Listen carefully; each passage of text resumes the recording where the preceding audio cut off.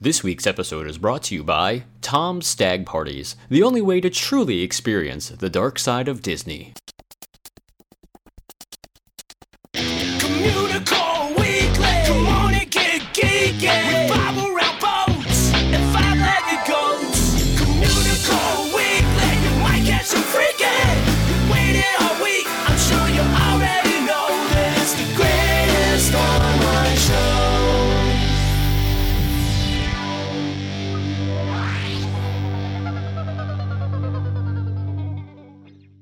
Hello and welcome to Communicore Weekly, the greatest online show. I'm George. And I'm Jeff, and we had a pretty busy week over at D23.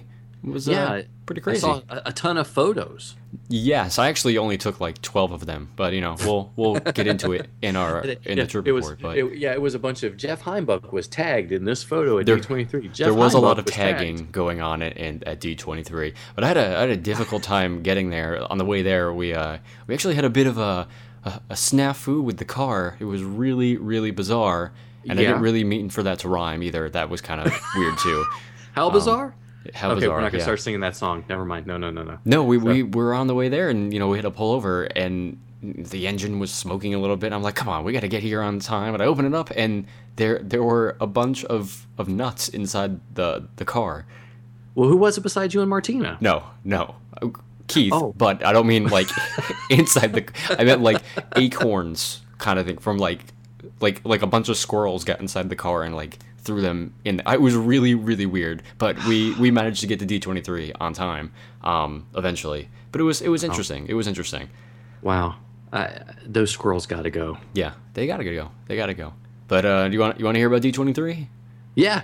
All right, let's talk about it. Hop, step, jump, and skip. We took a trip, and this is our trip.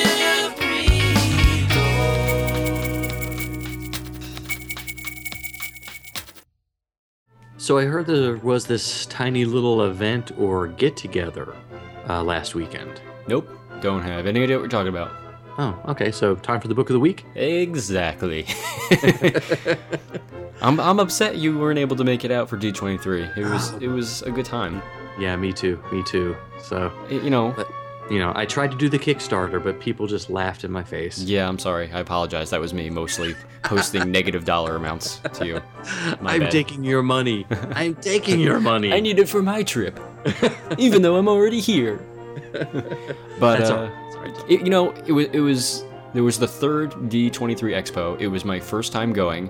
I heard, it was okay the first year, and it was kind of a mess the second year, and then this year. I'm kind of in the middle about it, I guess, because I guess I have reports conflicting in my head from the previous years and comparing it to this year, even though I wasn't there for the other years. I had fun. There were some good parts, there were some bad parts, but it was an interesting experience. I will say that. Okay. I think the biggest thing is that a couple of weeks before they broke the news on Maestad that they would not be announcing any major park things at the expo. And the last two times they used the expo to launch these big park things. And, by no fault of Imagineering, because, the expo is a marketing tool. So, there's things they would like to announce, but the time just is not right yet. And I get that. I totally understand that. So they made the best of what they had and instead made it a celebration of 60 years of Imagineering in the Parks and Resorts Pavilion. And what made it really interesting to me is that they actually had Imagineers there, like, talking to people. So, you could run into Joe Rohde, who people did run into there. You can run into Tony Baxter. You can run into all these people from every level of Imagineering, because they had it broken up into these little sections. Like, there was a section based on painting. There was research and development. There was a My Magic Plus section, which, nobody paid attention to anyway. I was going to say. I didn't go in that one. But, there was an animatronic section, but it was cool that it was broken up into these areas, and you were able to go in and talk to the people who were actually experts in these fields. So, on Thursday night, I went to the media preview, and I went to the model making thing, and I was chatting with the Imagineer in there, and he walked over to a case where there was a model of the Astro Orbiter. He's like, excuse me, I have, this kind of broke on the way over here, so I have to fix it. So as we're chatting, he's working on the model, which I thought was amazing. Wow. These guys were actually at work, so that was really neat to see. Was that part of the exhibit open the whole weekend? Yeah, that was part of the Parks and Resorts Pavilion. So it was like simulating 1401 Flower Street. So it was like you were actually visiting Imagineering, and it was open the entire weekend from the beginning of the expo to the end of the expo. Wow! So they had Imagineers in and out of there the entire time. So many fantastic photos of models that I'm afraid I wouldn't have left the area. So the big one for me was the piece of the Western River Expedition, which apparently was sitting sealed behind a wall at Walt Disney World for years until they found it. They didn't really touch it up too much, but it looked fantastic. It was really cool to see that. And I got to give a shout out to Imagineer Tom Morris. He actually chatted with myself and with Keith and our buddy Ryan as well for a significant amount of time, just talking in general about the model and some of the other models and Imagineering in general. He's asking me questions about Rolly and the Haunted Mansion, where ideas came from. So the whole experience of chatting with these Imagineers and having them be that open and accessible to the public was really, really neat.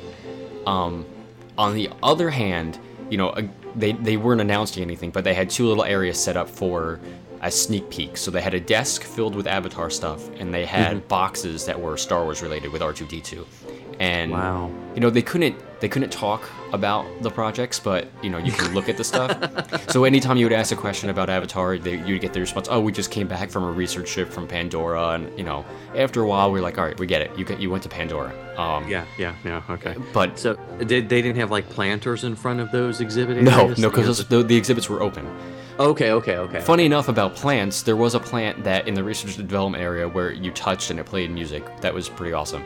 Oh. Wow. And on the desk where the Avatar stuff was, there along the top of the cubicle, in the Animal Kingdom logo, how they have all the animals in a row, the silhouettes, they actually had those animals all in a row, from I don't remember what the animals were. So it was like a lion and from the dragon, the Stegosaurus. It was pretty neat. I liked it. I thought that was a nice little touch. Wow. Full day park. Well, it will be one day, yes. It will be one day. Stop talking. You weren't there. They also had, which was neat for me as a Disney nerd, they had the original Herb Ryman drawing of Disneyland. It was, there's no photos allowed in that area. It was a timed experience, so you only see it for a couple of minutes. In that same area, they also had the Ellenshaw painting, which they showed you under the full light, and then they turn on the black light so you can see everything. So you see George, it was so awesome. It was like, I went through there 5 or 6 times just to see that stuff over and over again. They were like, "Oh, not you again." Yeah, pretty much, yeah. Okay, lights on. Really cool though. Really enjoyed it. Was it a clapper? No, I wish it was a clapper. I would have continued clapping the entire time. Bill. So, now I know I would have spent a lot of time there, but obviously there were other things to do. Yes. So there was also. I surprisingly only saw one presentation. I saw Tony Baxter's presentation on Discover Disneyland, which they renamed Rediscover Disneyland, and they showed footage of old stuff that's not at Disneyland anymore. And they also showed stuff from Walt Disney World, which it was really cool. But the whole concept of waiting in line to see some of these presentations just didn't, I don't know. I didn't want to do that. So I only saw that one presentation. What do you mean by wait? I understand waiting in line, but what was it, like a half hour, 45 minutes, an hour? No, like if you want to see any of the stuff in the arena, like the Legends ceremony or the concert or the live action panel, the animation panel, people were lining up at the night before, kind of like Comic-Con, to make sure they had seats for these panels. Wow. And some of the panels went for like 2-3 hours long in the arena, and I was like, I don't want to do it. So yeah, that was upsetting. They offered a thing called Stage Pass this year, which is kind of like Fast Pass, so you would get your ticket for it, and then you would be guaranteed a seat in whatever presentation you got it for. The downside is they didn't offer it for any of the arena presentations, so that was kind of upsetting. Yeah, there was also a virtual simulator in there. It was a big curved dome, and they showed ride-throughs of stuff, which if for most people, it would have been cool. However, having experienced Horizons Resurrected back during Epcot's 30th, this was no comparison. By the amazing Chris Wallace. Yes, Chris Wallace knocked it out of the park, and obviously Imagineering kind of took a page from his book for this. and they didn't pull it off nearly as well as he did, you know, because he really provided a personal experience. This was like, you know, a group viewing experience. It was still pretty neat. One of my main gripes was the clueless staff at the convention center, because they weren't, a lot of them were not Disney employees, but they were wearing Disney shirts. So you would ask them stuff and they would have no idea what you're talking about. You wouldn't, you know, they would point you in the wrong direction, or they wouldn't know. They had no idea. Wow. You know, some of the consumer pavilions were just okay. They weren't that great. But there were a couple of problems that, you know, something as simple as like a slow jam totally would have improved the entire problem altogether. Yeah. But to me, the best part was meeting people, from fans of the show, cadets, to, you know, Imagineers. Like, all weekend long, you know, whoever I was with, we were being stopped by people, you know, whether I was with Keith or, you know, Rolly or walking around with Bob Gurr or anything. People were stopping and saying hello and taking pictures. That's where you know, all the tagging came in you were talking about. It was so much fun to meet so many cadets and fans of the show and of the Rolly book and everything. Really the highlight of the weekend for me, and for Keith also, because I pulled him over when they mentioned him. I don't want to say their names just in case I don't want their names mentioned, but we met two boys in the Parks and Resorts Pavilion. These two disabled guys. And we just had a wonderful, wonderful conversation with them. They were huge. You know, one of them came over to me with the biggest smile on his face, and the first thing he said to me was, "I'm a cadet." And he was the sweetest kid. Him and his brother, and we chatted for a good 20-25 minutes. Us and his family, his mom and dad, and they were super, super nice. And you know, we're talking about the show and Rolly's book, and then they said, "Oh, we're a fan of that column you do, Dueling Disney, also." And I was like, "Oh, really?" And Keith was behind me talking to Martina. I was like, "Well, Keith's over here. Keith, come on over." So I brought him over, and we chatted for a little while, and it, you know.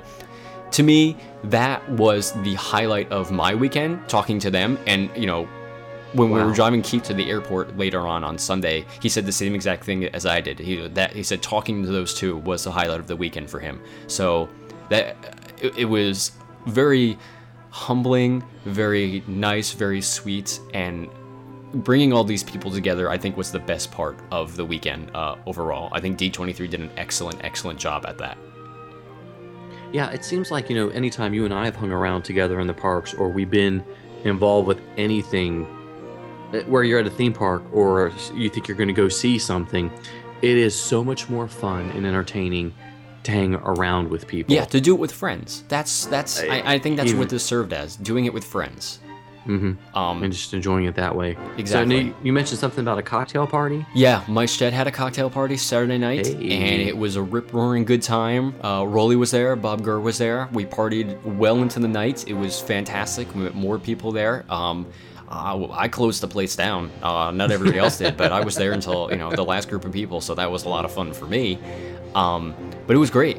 I had a wonderful weekend meeting all these people. So if you were there and you came up to me or we chatted or anything, thank you very, very much. You know, I really appreciate it. I appreciate the kind words, and I really can't wait to meet some of these people again.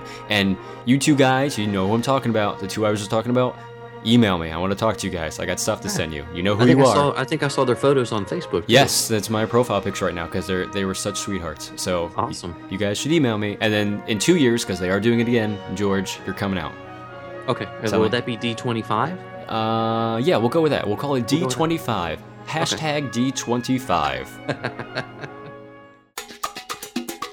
He's a nerd, he's a geek, but we all like to hear him speak. So listen up to the words from his speech. It's George's Book of the Week. This week's book is Walt Disney Imagineering, a behind-the-dreams look at making more magic real. This book isn't an update to the 1996 release that I reviewed a few shows ago, sort of with the same title. It's more of a continuation. This book is a look at the magic that Imagineers have created since the publication of the first book in 1996. Any fan of the Disney company, the theme parks, the resorts, the animation, or creative environments in general will treasure this book. It's filled with more artwork than you can imagine. Most of the pages offer paintings, concept art, photographs, things that had never been published before. Once again, the Imagineers pull back the curtain to reveal the puttering, popping, whirring, spinning, and dreaming that they do to create the magic. And you also get to understand that there are many more curtains yet to be revealed, let alone parted. The book has got 3 main parts.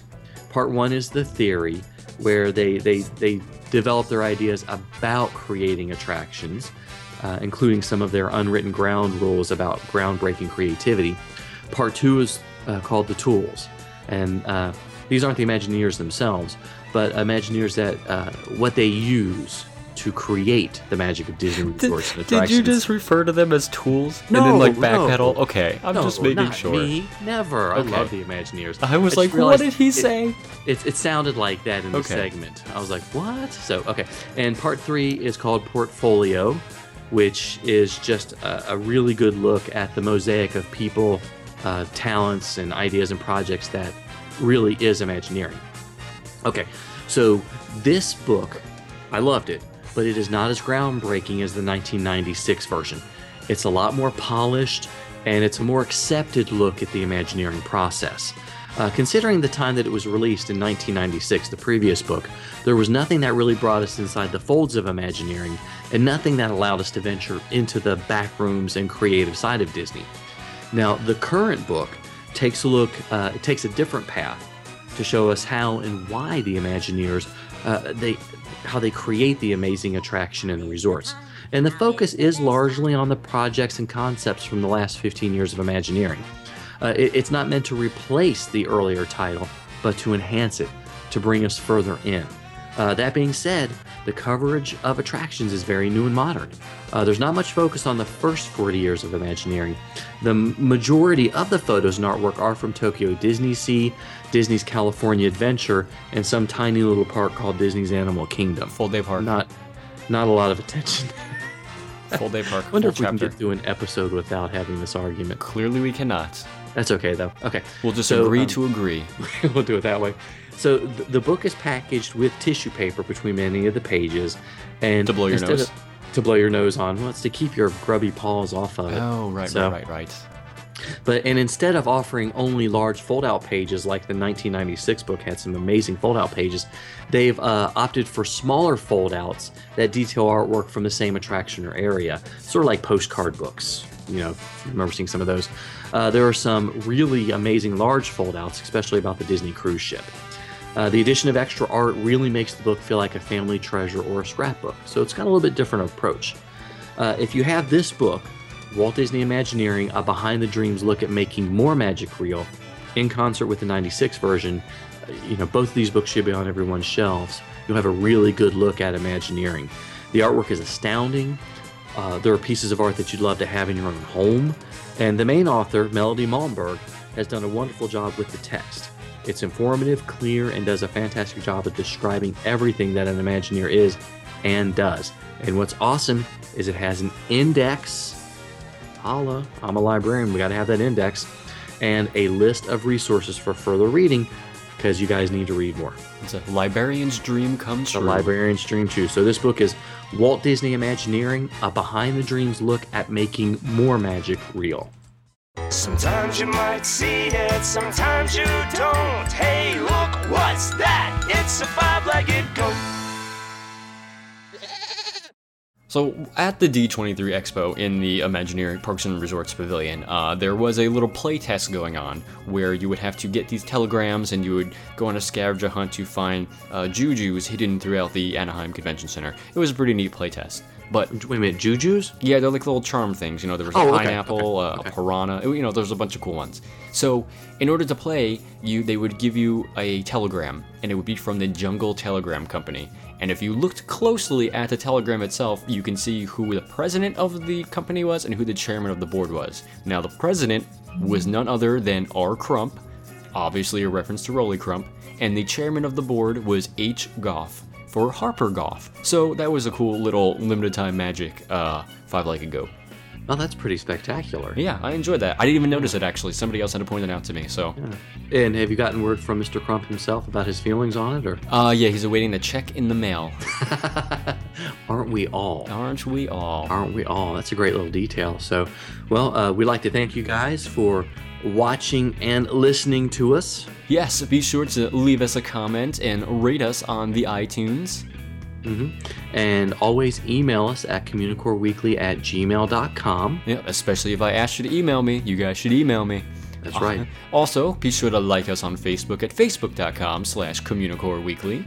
Yeah, and follow us on Twitter. I'm at Imagineering, and he's at Jeff Heimbuck. You know, it never occurred to me that we should say on Instagram as well, considering the names are exactly the same on both. That's true, so follow us on Twitter and Instagram. On the same names. How easy is that? Same names.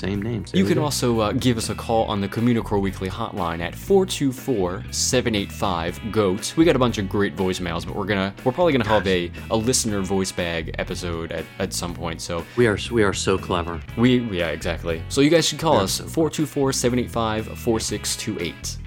And before we sign out, we just want to remind everybody that the Communicore is coming up. Be sure to visit fairygodmothertravel.com.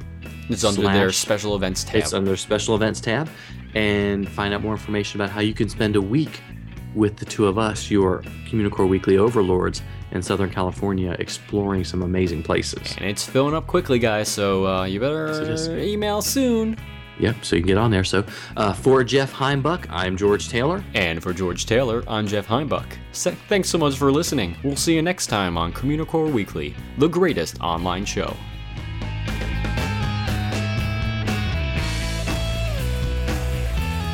Hey, Tom Staggs.